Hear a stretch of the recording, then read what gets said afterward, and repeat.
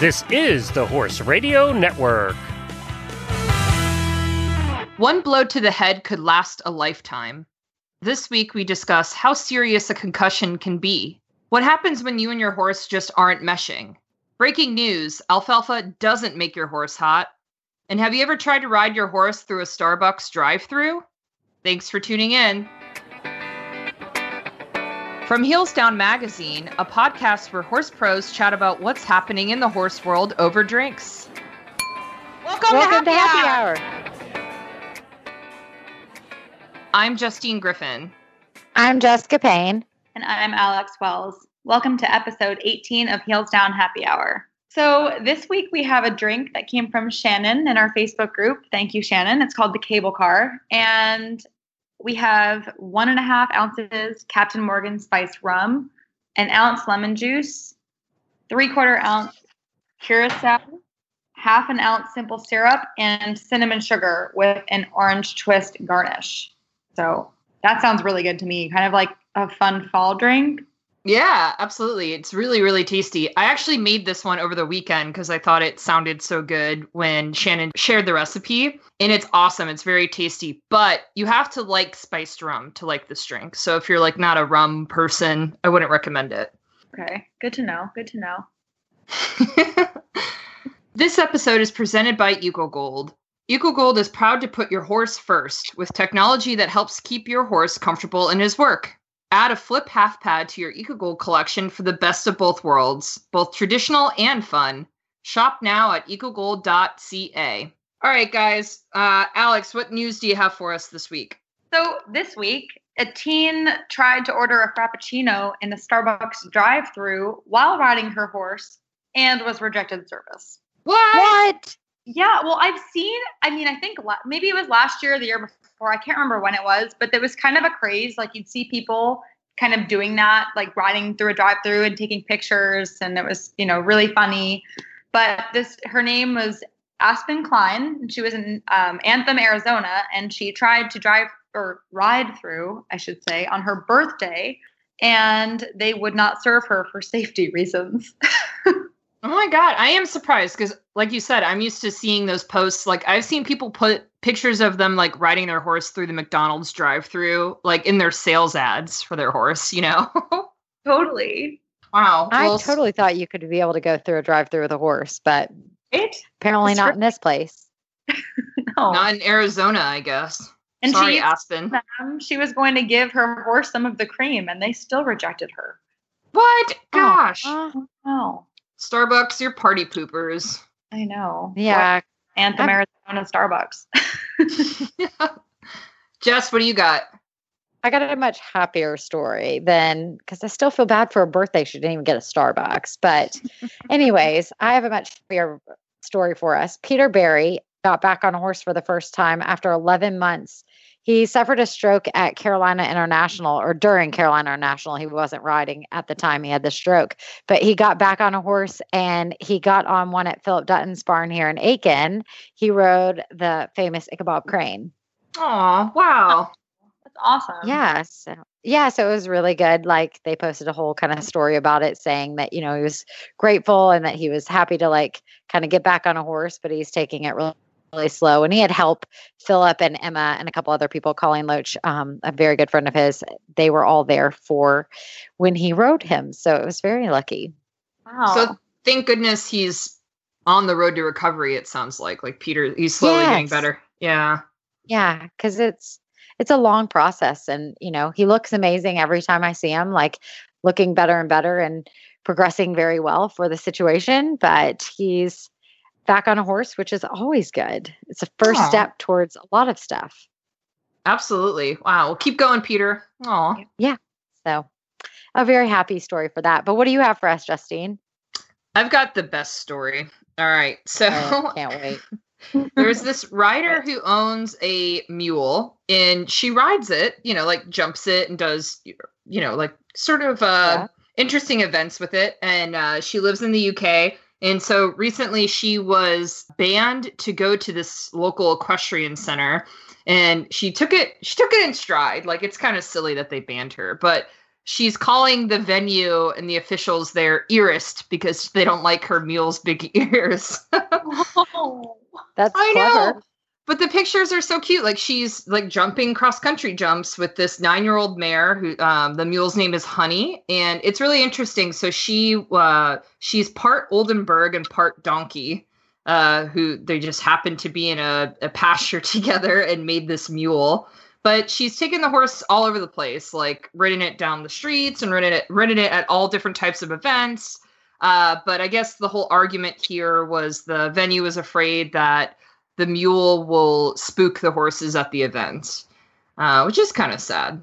And I guess, I know, like you would think that, I don't know. I can't imagine my horse being that afraid of a mule as opposed to the million other things he could be afraid of at a show. You know what I mean? Like, were people that offended by this poor animal's ears? I mean, I wonder, Yeah. like, is that legal? Like, can you ban a horse because you think it's, I mean, I wonder, like, if it's like a federation rule. I don't know. It's, so David Stevenson is the name of the man who owns this venue, and he told Horse and Hound that the venue is primarily a livery yard, and occasionally they hire it out to others to run events. So there are horses that it sounds like that are boarded there. And they said they had an issue a couple years ago where they had a donkey or a mule on the property, and when it was braying, like making the noise that a donkey makes, it upset horses on the yard and caused them to, quote from this story, run around. So Imagine Oh my that. gosh. I know. Imagine a horse gets spooked and runs around. But anyway, so no one got hurt, but I guess they're a little bit more mindful of letting animals on the property that are not strictly horses. But this lady, the owner of the mule, is taking it in stride. I'm pretty sure she's still going to keep doing stuff with her cool mule. But we're sorry, we're not earists. We like mules. Yeah, I love mules. I know. I think it's cool that she does as much jumping and other like kind of random events with the mule. I've never seen that before. It's pretty neat. Yeah, it's really impressive. This segment is brought to you by Giddy Up Goodies, the best monthly subscription box for horses and the people who love them. Giddy Up Goodies delivers a thoughtfully curated selection of equine and riding-related items each month, from grooming and wellness products for the horse to a specially selected rider gift and everything in between. Giddy Up Goodies has a plan to fit every budget. Sign up for your own box now by visiting giddyupgoodies.com. So, Alex, I know you got to review the new Renwick and Sons brushes, which I've seen their box set, and they are honestly the most beautiful brushes I've ever seen in my life. Like, they look like they belong in Vogue magazine. They're so beautiful, and I can't imagine what they actually feel like. So why don't you tell us about them? They are incredible. So the whole presentation, even when the box arrives, in the mail, everything is, so carefully placed, and you have this beautiful steel embossed silver briefcase that the brushes actually come in. Wow. Geez. Yeah, it's amazing. I mean, and it's more than, after doing a bit of reading, it's more than just for the presentation. It's really meant to be a good, clean, dry place to store your tools when you're not using them. Oh, really? Yeah. So, I mean, it's really practical. It's light. It's in it, aside from being very aesthetically pleasing. And they come the with box is grooming awesome. tools. So it literally, you have everything you could possibly need in the box. And the brushes themselves they have beautiful wooden, the box that I have, it's walnut as the base of the brush. And all of them have it. And they have a beautiful design that's carved into them. And the brushes have monotech bristles with the different levels of bristle, for removing debris and then to remove dirt and dust. And then the white bristles it's the finishing brush, but it's also in the other brushes.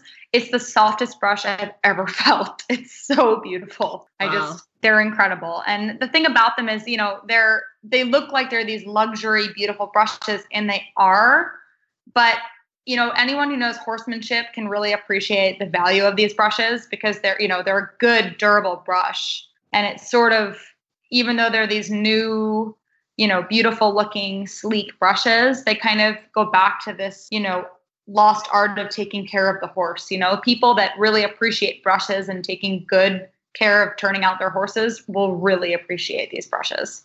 You can just tell from the pictures, like I haven't actually held one in person, but you could just tell from their marketing material and some of the videos I've seen that just the attention to detail is like remarkable. So I'm looking at these pictures, and there are a couple that I want to ask you about, Alex. The first is the hoof brush, which it's like, I see that it has like a hoof pick, but then it has the bristles to be a brush. How does that work? Because I mean, they look very like fine needles, you know what I mean, to be brushing out a hoof, but is it pretty durable? It is. It's very durable. And so the head of the hoof pick, you know, the actual pick itself is gold titanium coated. So it's super durable. And the brush itself, if you look at pictures of it, you know, it has kind of two different materials. And it's a double stiff angled brush. So you can really, like for me, there's nothing like a good hoof pick. To be able to actually get all of the remaining debris out of the frog area without kind of having to go over it 100 times. Like this is one shot and you get it all out. Wow. So the other one is the mane and tail brush, which looks really interesting because I see it has dual sides of like different types of bristles on both sides. And one looks really soft and one looks like more like a comb, right? Yes. So, okay, that's a really interesting one. It has two heads, like you said, two sides. The one is a stiff antibacterial comb, which I thought was really interesting because I don't know how many of the brushes we're using are actually antibacterial. And that's to untangle the hair. And then the reverse side has anti-static and also antibacterial bristles. But it's sort of, you know, you get the knots out first, and then you use the kind of softer side to get the flyaways down and trying to keep the mane on one side there. Interesting. So I have a question about the one. There's one that looks like it's like almost for the mane and tail, but it's not for the tail. What's that one? No. So, and I actually, when I looked at it, I was like, wow, that's a small comb. But the reason for it is because it's for when you're preparing the mane, you know, when you're plaiting the horses, you always see like our good grooms will have really special smaller combs to try and have really evenly spaced, perfectly sectioned plaits. Oh yeah. And so it's for that? It's for that, which I didn't realize. It's for braiding. Okay, interesting. Yeah. I'm sorry, yeah. Plaiting / braiding. Wow. Gotcha. It's more of a braiding comb, and it's for, you know, and if you look at the way that it's designed, it's almost, you know, it's to have perfectly straight, you know, even plaits.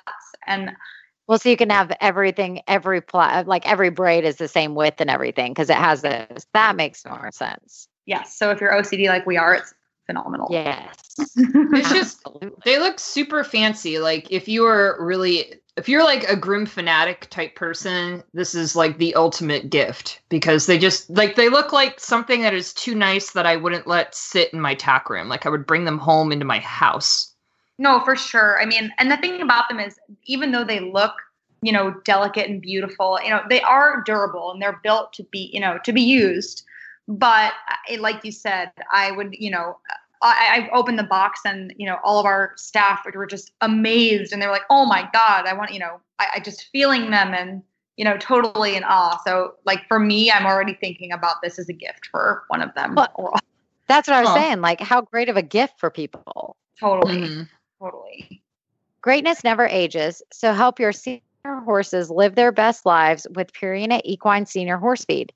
It has Active Age, a proprietary prebiotic proven through the years of research to support a senior horse's aging immune system. To learn more, visit purinamills.com/activeage. So this week we had a question in the Facebook group, and it was, how do you know when the partnership between you and your horse just isn't right or working? What can you do? And how do you know for sure? And when is it appropriate to move on? Yeah. So this post is by a girl named Kelly from the Facebook group. And it really spoke to me because I am sort of in a similar situation. So as you guys know, I have this thoroughbred off the track who is really goofy and silly and big, and I love him, and I had all these high hopes for him to do stuff with, and he's been unrideable more than he's been rideable with different health problems, and I've spent a ton of money trying to fix him and figure out what is wrong. And it's like I fix one, like I plug one hole and then another one springs. You know what I mean? Like it's just been this ongoing effort. And so he's not really fit, and every time I try to get him going, there's just always another problem, and it's just really frustrating.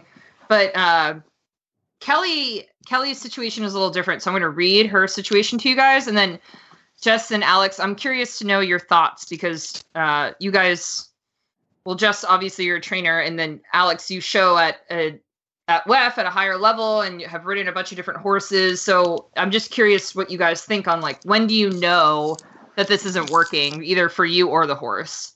But so here's what Kelly has to say. She said, "When does your horse partnership come to an end? Recently, I realized that my 9-year-old Dutch warmblood gelding was surpassing me in what I could do with him.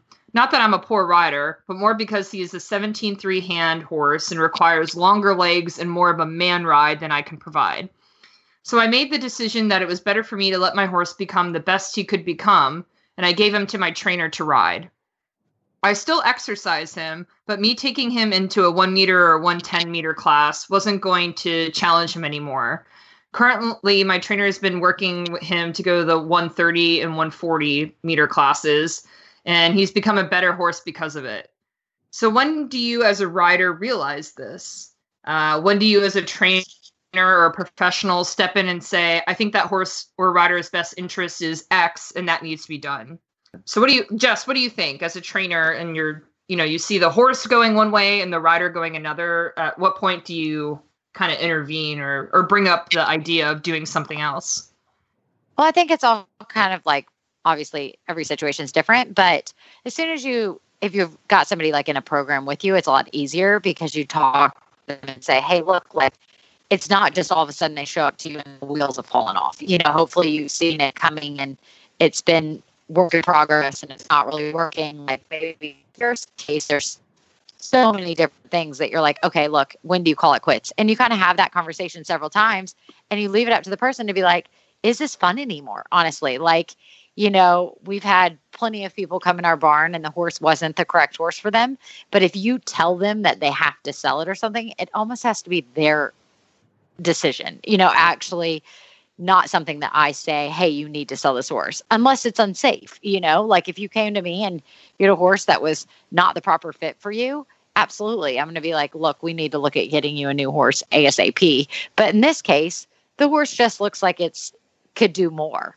And so, we've had clients where it's just not fun for them anymore, whether it's something they just have grown out of, they want to become owners. Every kind of different situation has happened in our case. And it boils down to if you're just not having fun anymore. It's a good point. What about you, Alex?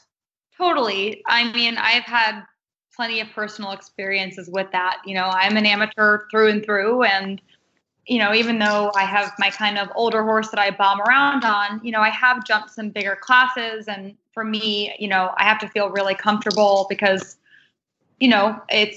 I've been injured a couple of times and I have no ego with it. So I have no problem saying, okay, this doesn't feel right. And actually just last year, we had this horse in the barn. She was a super talented mare. And it was my last year to be eligible jumping the under 25 divisions, which range kind of in the meter 45, meter 50 level. And so I jumped her in those classes and she was phenomenal for me, but she was, all of the 17-2 and I am 5'4", and like at times I felt like, okay, I'm on this big, powerful, sharp mare, and even though it's going really well, I feel like not 100% comfortable all the time. And so finally, I'm also grateful to be married to a professional.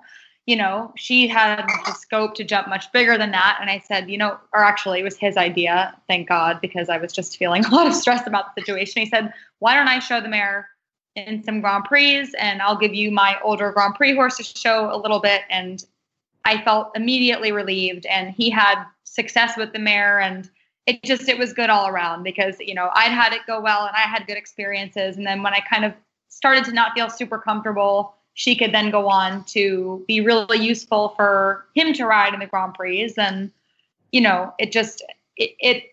it's almost kind of something that I had an aha moment. Like, I wonder, I'm fortunate in this situation, but I wonder how other people feel when they just feel like their horse is maybe a little bit more capable than, they are as a rider, and that's okay. I think it's tough because it's an emotional decision, especially when you're an amateur. Like, most of us are lucky to have one horse, one horse at a time.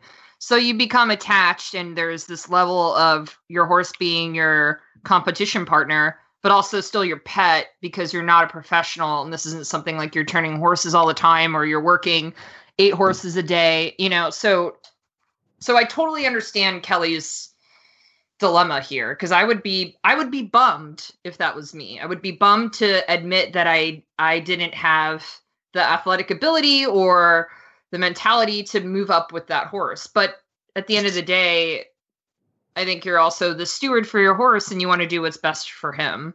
So, like you guys said, a lot of times it will surprise the rider that, they give up. I mean, we've had this situation happen a lot, honestly. And, where it's been a lady where she had an amazing horse and she just didn't have any more. Like, the horse would do kind of an all around everything, and she just sold it to a great home. And now she's an owner with one of Doug's event horses. She was a show jumper. And then, but we have a kid who is like family to us, and the family, they become like family to us now. But the mom and dad bought her horse to be her next young rider horse. Same thing. Bought her what we thought to be a perfect 2-star horse. It had gone preliminary at the time, just a couple of them. And they said, let's keep it with Doug for 6 months, and the child will get it back, and she'll go to young riders, try to go to young riders this year. She'll have 2 preliminary horses, was the idea. And it turned out the horse was a kick. Well, I can't say the word horse, but I mean, he's amazing, truly amazing. And Doug rides it just moved up to advanced. It will do its first 3-star this spring. It's a top horse. Like, everybody's obsessed with it. Wow. So, yeah. And the child, I mean, we call her the kid. She's now 18 years old. We've had her in the program since she was 13, 14. The horse is amazing, and everybody's happy with the situation. The child's hysterical. She says, I can't ride that horse to a big oxer. I will jump a course of 3-foot verticals, which doesn't exist in competition. But she's like, it will jump me out of the tack. There's no way I'm taking this horse to any event again. And so now she can kind of laugh about it. And, it is hard. Like Justine said, it can be emotional. Like, sometimes it's fortunate that sometimes it ends up that way and everybody's happy. Yeah. But, sometimes it's not quite so peachy, and, you feel kind of down, and, you want this partnership to work because you love your horse.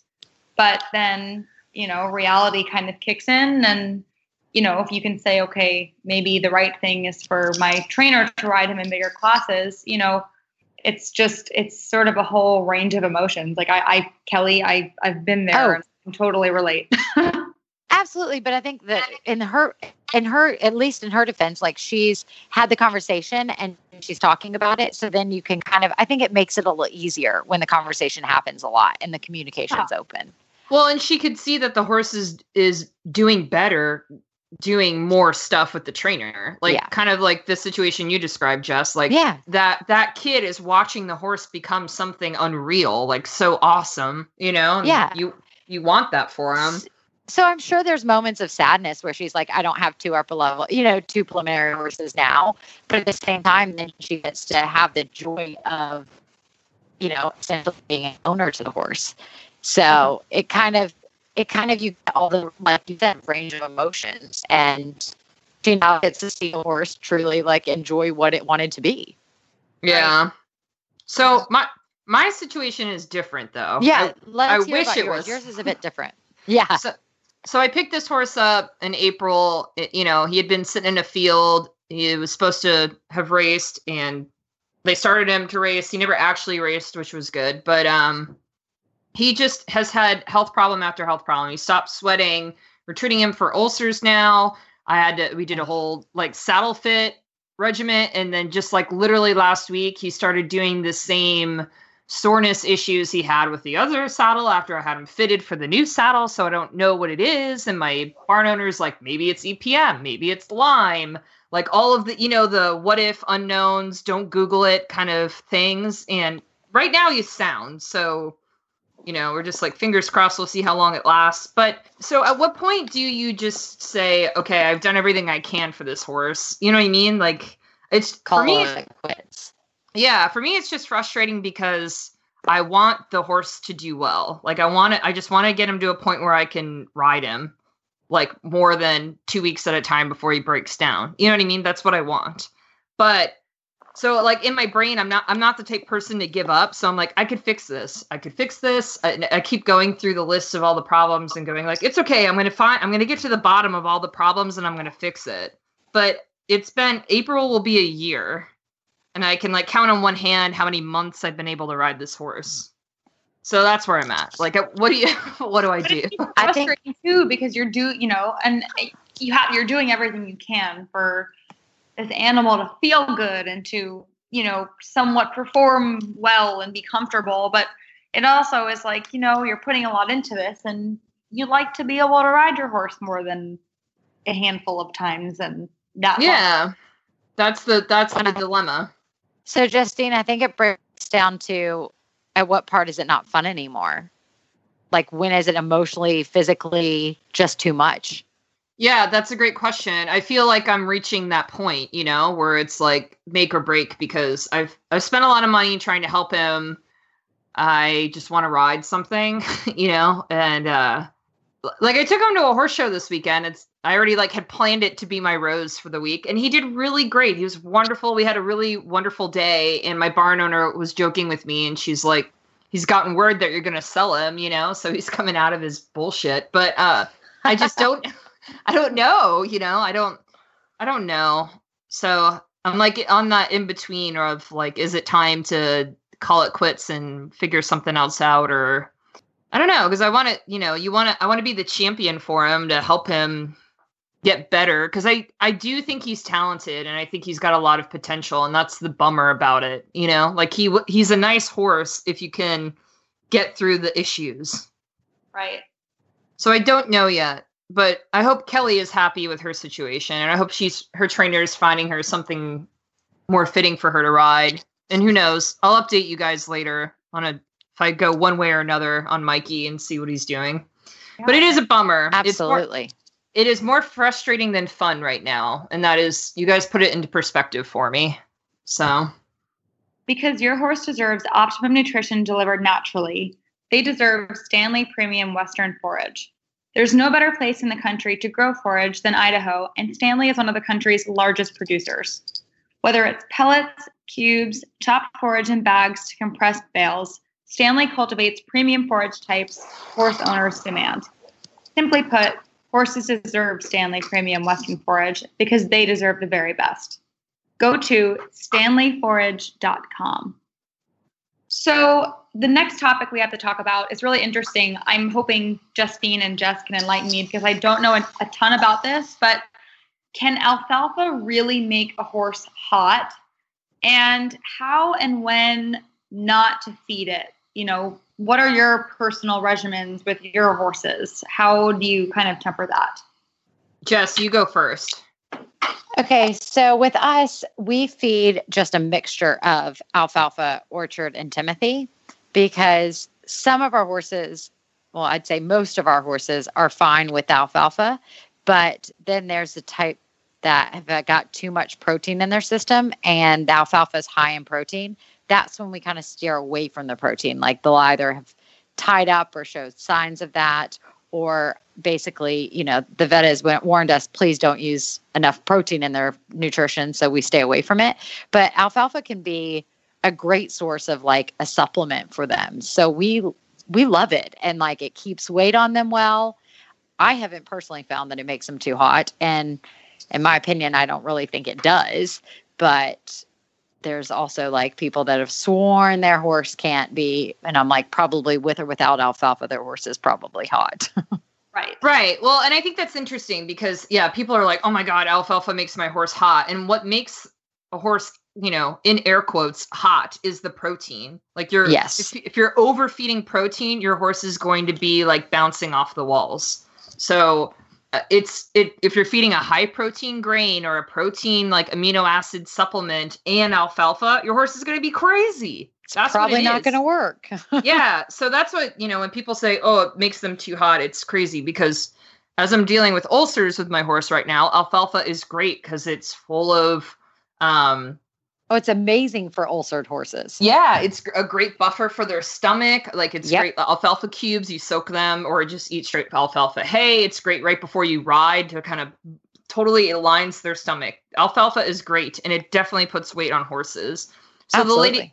the lady who owns the barn where I board, she brings in a lot of off the track thoroughbreds, and that's how she puts weight on them off the track. She's just giving them alfalfa. I personally don't feed it to my horse. I had a Hanoverian mare who just was like, she had too many allergies, and it made her like physically hot to the point like her body temperature would be hot because she couldn't have too much protein, and then it would make her itchy. So I just never fed her alfalfa. But the thoroughbred Mikey, he stopped sweating last summer, and I think it was because he was on a high protein grain. He was getting alfalfa because we were trying to put weight on him, and then I had him on a Equinety, which is like an amino acid supplement, and that's just like way too much protein. That overloads their system. And so his body shut down. So he just did not need that. So he just eats a grass hay. But it just drives me crazy when people say like, oh, alfalfa makes your horse hot. That's not true. It's really, alfalfa plays a role in a balanced diet for your horse. Absolutely. In most processed grains that you feed, whether it's Purina or Triple Crown or whatever, have alfalfa in it. You know what I mean? A lot of them are based in alfalfa. So anyways, I just, you see it on Facebook. I'm not going to go back into my fake news. Oh my rant, gosh, here we go to fake news. I was going to say, here we go. Just people, ask your vet if you're having, should you feed your horse alfalfa? Or your barn owner or a nutritionist. There are people out there who literally study this stuff. I think people don't understand how many equine nutritionists there are out there. Yeah. That, Purina has one, Triple Crown has one, like any feed that you're feeding, they probably have a nutritionist that would be happy to talk to you about what your horse eats and what they should eat and the type of hay that goes along with it and how much. Because I think so many people don't understand all the different variables that can play a role in everything. So Alex, what do you feed? What type of hay do you feed? We usually do a Timothy hay, our horses, and I'd be curious, just, I don't know a ton about eventing. So Jess, our horses and we can, the show jumpers vary. They can be a little bit cold. They can be hot. Our horses tend to be just kind of hotter, period. So what we feed them enough, but we also temper what we feed them kind of depending on, what they need.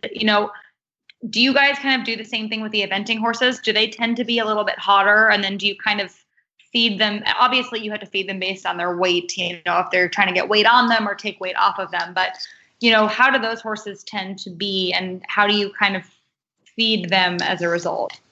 Well, it's the same thing. Absolutely. It's almost identical as like the show jumpers. I obviously don't know your program exactly, but I'd assume that it's pretty close to ours. And so same thing, like with the event horses, and the show jumpers, we're half and half. So it's per basis. Like, we basically will say that horse can't get that horse can't get alfalfa. This horse can get alfalfa, and we go through the list, and our girls are great about it. And we feed different grains and different supplements with it. And that's what's been huge, like keeping their weight on. And the event horses burn through a lot more calories than the show jumpers though. So they need sometimes that extra alfalfa to keep the weight on. Absolutely. That makes total sense. Like you got to think about it like protein. Like my husband is into doing protein shakes because he works out like crazy. You know what I mean? So he requires more protein as an athlete. Absolutely. It's the same thing. This is just one way to source protein. And generally you want to give horses more hay than grain. They should be eating hay as like the bulk of their diet with grain, right? Absolutely. So. And I will say, actually, just as an add-on, we have introduced recently alfalfa pellets. Mm-hmm. Oh, yeah. which are great. And I'm learning more about it. It's so new to us, and it's brand new. We just kind of started adding this to the horse's regimen. So it's really interesting to me, and to hear people that have been using it for longer. For sure. No, it's just one of those things that it's just, you're feeding too much protein. Yep. That's it, folks. So you guys, I want to ask you about falling off, in that, have either of you ever had a concussion before? Because I'm writing a series of stories about riders who have suffered from a concussion for Heels Down magazine. And we're doing it as a series as I'm profiling one rider each issue of the magazine. So the first one is out, actually this issue, in the March issue of the magazine. And it's about an eventer who had a really bad fall and a really bad concussion, to the point where she spent like weeks where she couldn't, like, she had coins in her hand and she couldn't add them up. Like, she knew what a quarter was and she knew what a penny was, but she couldn't add them. Or she could literally look at a clock, like a digital clock that shows the numbers to you, that says it's 7:31 p.m. and she couldn't read it. That's how bad. Yeah, the effects of one concussion. How long was she like? I mean, how long was her effects? And obviously we should read the article when it comes out, but a couple of months, not like super long, but yeah, I mean, a couple of months is long enough. It took her brain a long time to recoup. And I'll kind of like tease you for the next story, but I spoke to a Clemson grad who's worked through the equine degree program there, and she had 2 concussions. And I get into the nitty gritty of what second impact syndrome is, and how important and scary, crazy that can be if you fall off and have a concussion and you don't get it treated, and then God forbid you fall off and have another one. Oh, that's the worst. Right. I know you know a lot about this, Jess. So I wanted to ask you guys, because I think in other sports, I mean, they made a freaking blockbuster movie about concussions in the NFL last year called Concussion with Will Smith. And, other sports are very proactive about this, because it could be devastating. It changes who you are. It changes your personality. Your life changes if you have a concussion. And I think, obviously, there's campaigns out there to wear a helmet. You have to wear a helmet in most equestrian sports except dressage, I guess. But I feel like as a sport community, we are not proactive enough about promoting concussion safety. And so I think this is an important time to talk about it. But to start off, have either of you guys had a concussion, and what happened to you? I have not. Okay. Wow. You're lucky, though. That's lucky. I'm very, very lucky. I'm very lucky, but I'm very lucky. I mean, that is statement number one, but I'm a little background. My father is a neurosurgeon. So I'm pretty sure if I'd had probably a serious concussion, I would probably not be riding. So that's a little background about it, but no, I'm really lucky. I've not had a concussion. So knock on wood. But you're also fortunate to have been educated about it, because, I think you're probably one in many, not people. I don't know if they're turning a blind eye to it, or they're just not taking the time, but, it's very serious. The fact that you're saying if you had a serious one, you probably wouldn't ride anymore. I mean, I know professionals that have had several, and they kind of nod it off and keep going. And you wonder what their life is going to be like kind of 10, 20 years from now. That's why, I mean, the NFL is like really, really big about it, in the NHL. And I think our sport's getting better about it. I think truly like it's better than it was. So, I mean, I guess that's a step in the right direction, but everything could always be better. Right. But the fact that like they miss probably so many concussions that happen. And the biggest thing is I'm not exactly sure what happens in the NFL and NHL, like during practice, but how many times do riders during training sessions, like at home, have a concussion and it never gets reported to the federation? Never. Honestly, even at the horse show, it doesn't get reported that often. No, but I mean, it does a little bit more probably in eventing. More but, now, for sure. Yeah, more now. And in eventing, I think we get checked out a bit, more. I mean, it's not like, and there's probably more concussions than eventing, but who knows? But honestly, how many times do you get reported if you fall at home and get a concussion? Never. Right. Probably never. Never. Right. I would probably and sometimes, guess. it's easy to get up and go, okay, I feel a little weird, but I don't think I'm that hurt. But if you fall and you're not sure, the default should always be, I need to get checked out. Go to the ER. Checked out. I know. It drives me crazy when people don't. I know somebody recently, I mean, I'll get into my own story, but I know somebody recently that wasn't even on a horse. She was trampled in the schooling area and was sent 20 feet and fell on her head and didn't go get checked out. And it's fine. And you know, everybody has their own way of doing things and they're, you know, tough or whatever. But for me, like if you hit your head, you go get checked out. It's just not worth what could happen. No. And that's the biggest thing is so many people see there. And I don't know if this is the case, but my perception is that so many people have friends or know somebody or something. And they're like, oh, he's had or she's had 5 concussions. They're totally fine. But no one knows what the number of concussions is too many. And that's the scariest part. Or the severity. One is too many. Yeah. I mean, and the severity, like you can say, yes, you have a concussion or you don't have a concussion, but everybody's like, oh, my concussion wasn't that bad. I'm like, you still had a concussion. It doesn't matter that whatever's bad that's irrelevant. It's a concussion. Or the level of it. And it's scary because the science isn't there yet. We don't know the long-term effects on the human brain from being rattled in your skull so many times. And that's if you don't crack your skull or, you know what I mean? It's just scientists and doctors don't know yet how this could affect you until the end of your life if you have one concussion.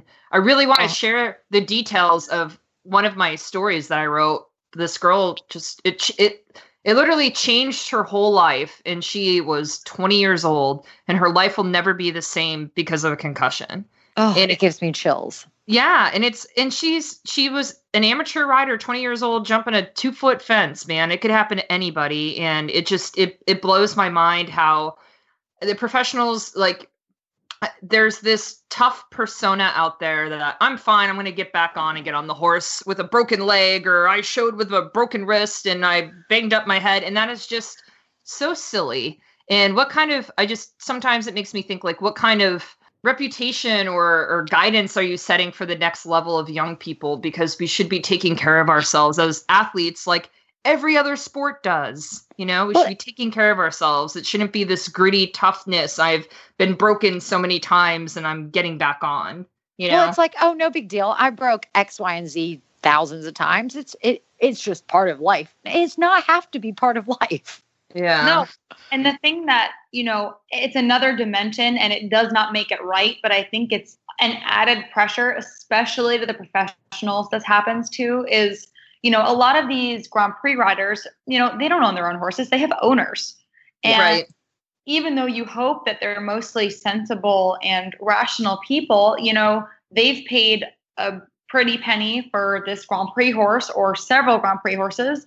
And they expect that their rider is going to show these Grand Prix horses. And I think the riders feel this stress and this pressure that, you know, I'm conscious, I'm here, so I need to get back on and keep riding. And it's not right and it's not okay. But I think that it's really hard with these professionals in that situation. Some of them depend on for their livelihood. And so they just go on without, you know, they don't get checked because they don't want to have to take time off knowing that they have a real problem. I think you're 100% right. I think that's a good point. Absolutely. I think that's huge. And, you know, I know we have like in eventing, we have like a baseline test that you can return to play. Like the return to play, you know, has a certain time. You can't ride at a competition. I don't know the rules exactly, but I know there are return to play rules that if you have a concussion at a horse show, you can't return to play in a certain amount of time. But I think also like I said, you don't know what's happened at home if they've fallen or whatever else. And yes, they've tried to get better by having baseline testing, but nothing's concrete. And I think you're right that they feel this pressure that they have to get out there immediately. And you're like, you don't know what the next fall could do. What if you fell too early after the next one? Like, it could be devastating. Totally. I just think it's time to talk about this stuff more. You know, so. I was at the USCA convention last year, Jess. I don't know if you were there when it was in South Florida. And William Fox Pitt talked there after Yep. his injury, and it was like eye-opening on the road to recovery, how long it took for him to come back after having a really tough fall. And I'm pretty sure he had a concussion, right? Like he had he had to like relearn to do very simple cognitive things. And he has a family. He has small kids, and I don't know. I feel like it's just not worth it sometimes. Like we got to be more mindful of what we're doing and treating our bodies. And I think especially when you're in a role model situation where you are a professional and people are watching you and look up to you. And I understand that this business is your livelihood, of course. And that is a whole nother discussion. And I wrote a story about that too, actually. I wrote a story about that in Heels Down Magazine. But I don't know. I think we just need to be more open about talking about this stuff because it is serious. It's super serious. It is. And how sad is it going to be when someone has a debilitating injury that literally ruins their career or ruins their life, or you know what I mean? Like you don't want to think about family. That. Yeah, it could be devastating, and I just think we got to talk about it and be better about it. Absolutely. Okay, Justine and Alex, you know what time it is. It's Rose and Thorn. Woo-hoo. Justine, what do you got for us? So I've got a good rose. So like I said about my horse who I don't know if I'm selling or not, I took him to a horse show last weekend because he was like, fingers crossed, knock on wood, that I'm not going to make him lame, but he was sound. And he was really wonderful. He hasn't been off property a lot, and he was super kind and super ready to go and just do everything all day I asked him to do. And we just did like little tiny itty bitty jumps in a couple of 100 divisions because he's really not fit. But he was so game. He was like happy to be there all day to hang out. And we got reserve champion in both our division. Yay! I know. It was really nice. So I had a moment where I was like, maybe I won't sell you. I don't know. But yeah. It was a good weekend. It was a nice moment, have a good moment with him finally. Like I needed a break. So, and then my thorn is I freaking washed my Tailored Sportsman's from the horse show literally just last night / partially this morning, and I ruined them in my washer, and I'm so mad. How do you ruin them in your washer? I don't know, because I've washed them a million times. I just washed them on a cold cycle in delicate mode on the washer. And I washed them with a white shirt, which I think was the downfall. But when I pulled them out, they're like a tan hunter, Royal Hunter, Tailored Sportsman breeches. And they have weird, like almost bleach looking stains, but they're light purple. And I don't know where the purple came from. And I just was like, was it your detergent? Maybe I should run it again, just like in hot water. Oh, I don't know if that will bring back, but I think it was probably your detergent. I'm just like, I want to say words that I'm allowed to say here and just shout them. Ah! But that's awesome. Yeah, it was. And I was telling Alex this earlier. It's like my skinny breeches, the ones that just like look good all the time. Oh, skinny breeches. I know. It's always the good ones. I know. Like, what the? I'm trying to control my language here. I know. We don't need to get rated R for whatever happens. All right, Jess, do you have yours? I do. So my rose would be, I jumped this week. I mean, it wasn't very big, but it's still accomplishment since I haven't jumped probably 6-8 months. I don't even know what I'm counting. It's kind of sad. Wow. But I jumped. Good. So that was fun. I jumped a couple of my horses, and they were very well behaved. So that was very good too. Felt pretty good to be back doing it. Felt good to be back doing it. I know I didn't completely lose my entire eye and everything. So that was excellent. I don't know. I've never been out of the saddle this long in my entire life. So it was really weird, but getting the groove back in, it's good. And then my thorn would have to be, can it be lame? The weather's been kind of gross here lately this week. It's been really nice prior to this week. And then it's been cold in the mornings, and then it rained disgustingly all day. So Are you getting part of that nor'easter storm? You're like kind of halfway there. Yeah, but I mean, not getting the cold. Like, I shouldn't be complaining about the weather because my in-laws have no power and probably aren't getting power in New Jersey for a while. So poor Caroline I know, right? Probably has no power. So she's probably listening to this being like, I'm going to kill Jessica. She's talking about the temperatures being 45 degrees and cold is like the low at night. But I feel like that's freezing. That is cold. It is cold. Caroline might kill me for this one. Sorry, but that was my thorn this week. Alex, what do you have?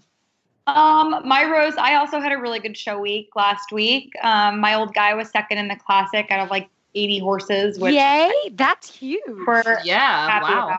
Yeah, he's a star. It's so much fun. We had a great time.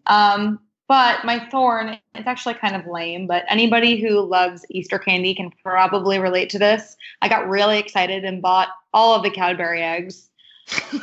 And I have eaten one whole bag to myself in the last 36 hours, and I'm really feeling the effects of it. You're not feeling so good. I'm not feeling so good, but I love the mini eggs. No shame. I'm not an egg person. No? I don't like the Cadbury eggs. I don't know why. But What? Are you crazy? They're so good. Like little mini milk chocolate ones. I know. They're okay. I just don't crave them. I'm not a big sweet person. That is the craziest thing. Those are like crack. They're that good. I know. I can't stop. I'm the weird one, so. That is a weird thing. I love the caramel filled ones. Oh, those are. I can't do the caramel at all. I can do the milk chocolate like maybe once a year, and then that's about it. Mm-hmm. That's why you bounce back so quickly from your pregnancy, because you don't like any of the good stuff that's actually bad. I know. Except for my wine. That's the secret. I don't know. The wine still. I did get to have the wine finally, so that was nice. So still gonna have one glass of that. Cheers. Oh, cheers. It is Heels Down Happy Hour, right? Absolutely. Yeah, and you've got catching up to do because we've had so many episodes where you couldn't drink with us. I'm having tea, thanks. Aw. I still want to go over this mailbag. Yeah. So read it to us, Jess. Okay, so Sydney wrote in how to set boundaries with your trainer. And I thought that was a good question because, I don't know, how do you guys feel like as amateurs about how you set your boundaries with your trainer? Well, my trainer is my husband, so. Ooh, lots of boundaries. No, I'm just kidding. Yeah, I mean, I will say, like, we're really pretty good about kind of keeping our relationship separate. You know, like he'll tell me when I need to cut something out or when I need to do something, and I take it. I never really feel like he's pushing me too far, but you know, I think it's really hard when you do have a trainer that you feel like is maybe asking too much of you and you don't know, you want to do what they're asking you to do, but you also feel like maybe you're not able to do what they want you to do, if that makes sense. Mm-hmm. Totally. Yeah. I don't know. I'm in a weird spot where I'm like in between riding with a regular trainer. So I like take lessons when I trailer in somewhere occasionally, but, having been in programs like religiously most of my life, there's definitely moments where, especially when you've been with a trainer for a long time, you know, where they know you really well, they know your habits, they know your personality, that they're going to ask a lot of you sometimes when they feel like you're slacking or you need to step it up. And it depends on your relationship with your trainer, but I've always felt like the best trainers of my life have always had my best interests at heart and always knew, like, they knew what my goals were, like they knew what I wanted to do. And so they pushed me when I was slacking to help me get to those goals. But I don't feel like they've ever pushed me beyond what I needed to do to grow to the level I wanted to be at, if that makes sense. Well, I think as a trainer, like going from that aspect, I think it's always helpful to like ask the people, what are your goals? Sure. And talk to them. And so like, and always just that open communication. So like, and I guess, I mean, when, you know, I ride with Jan a bunch, which Alex is funny when she was talking about, hey, my husband helps me. Well, Doug helps me until I start arguing back. And then I'm like, well, that's not what Jan tells me to do. And he's like, good, you're getting shipped to Jan's next week. Like, he's like, peace out, you're leaving. Because I'm not listening to this anymore. Oh, yeah. Like, that was the best part is like, I'd be like, well, Jan doesn't tell me to do that. And he's like, great, you're visiting her next week. Yeah, exactly. He's like, you're leaving this situation. Oh my gosh. So, but with Jan, we always just kind of always talked about like what my personal goals were, so that she knew how far to push me. Like, was my goal to go preliminary level? Was my goal to go Olympics? And like whatever it was, she was going to just keep checking in on me. So she never felt, because she wanted to push me and wanted the best of me. And so, everybody's goals are different. And I think that's the biggest thing in my mind, what I've done as a trainer and trying just to make sure they know exactly I know exactly what they want. Yeah, I think that's great. I think it all comes down to communication, because if you're not happy with your trainer, if they're pushing you too hard, then something's wrong. Like if you're not leaving like you're going to have tough lessons. That's part of growing as a rider. But if you have too many and you feel like this isn't fun anymore, you need to have a conversation with your trainer, because they probably don't realize that. It goes both ways here, I think. Absolutely. So I hope that helps you, Sydney. Everyone, please keep emailing back, though. We love our mailbag time. Yeah, absolutely. So you can send us an email at hello@heelsdownmedia.com. Or if you're not in our Facebook group, you can find it by searching on Facebook for Heels Down Happy Hour Podcast Lounge. It's a closed group, so you have to ask to join. But you're welcome to join, and we have all kinds of ridiculous conversations there, too. If you want to hear more from us, check out Heels Down Magazine. It's an interactive digital magazine on your phone or tablet, so you can take it anywhere. You can download it on iTunes or Google Play, or check out our website at heelsdownmag.com. We'll be releasing episodes of Heels Down Happy Hour on the second and last Fridays of each month. Did you know you can get the HRN app on your iOS or Android phone? Search for Horse Radio Network in the App Store. It's free and super easy to use. All right, guys. So that's a wrap. Cheers. Cheers. Cheers.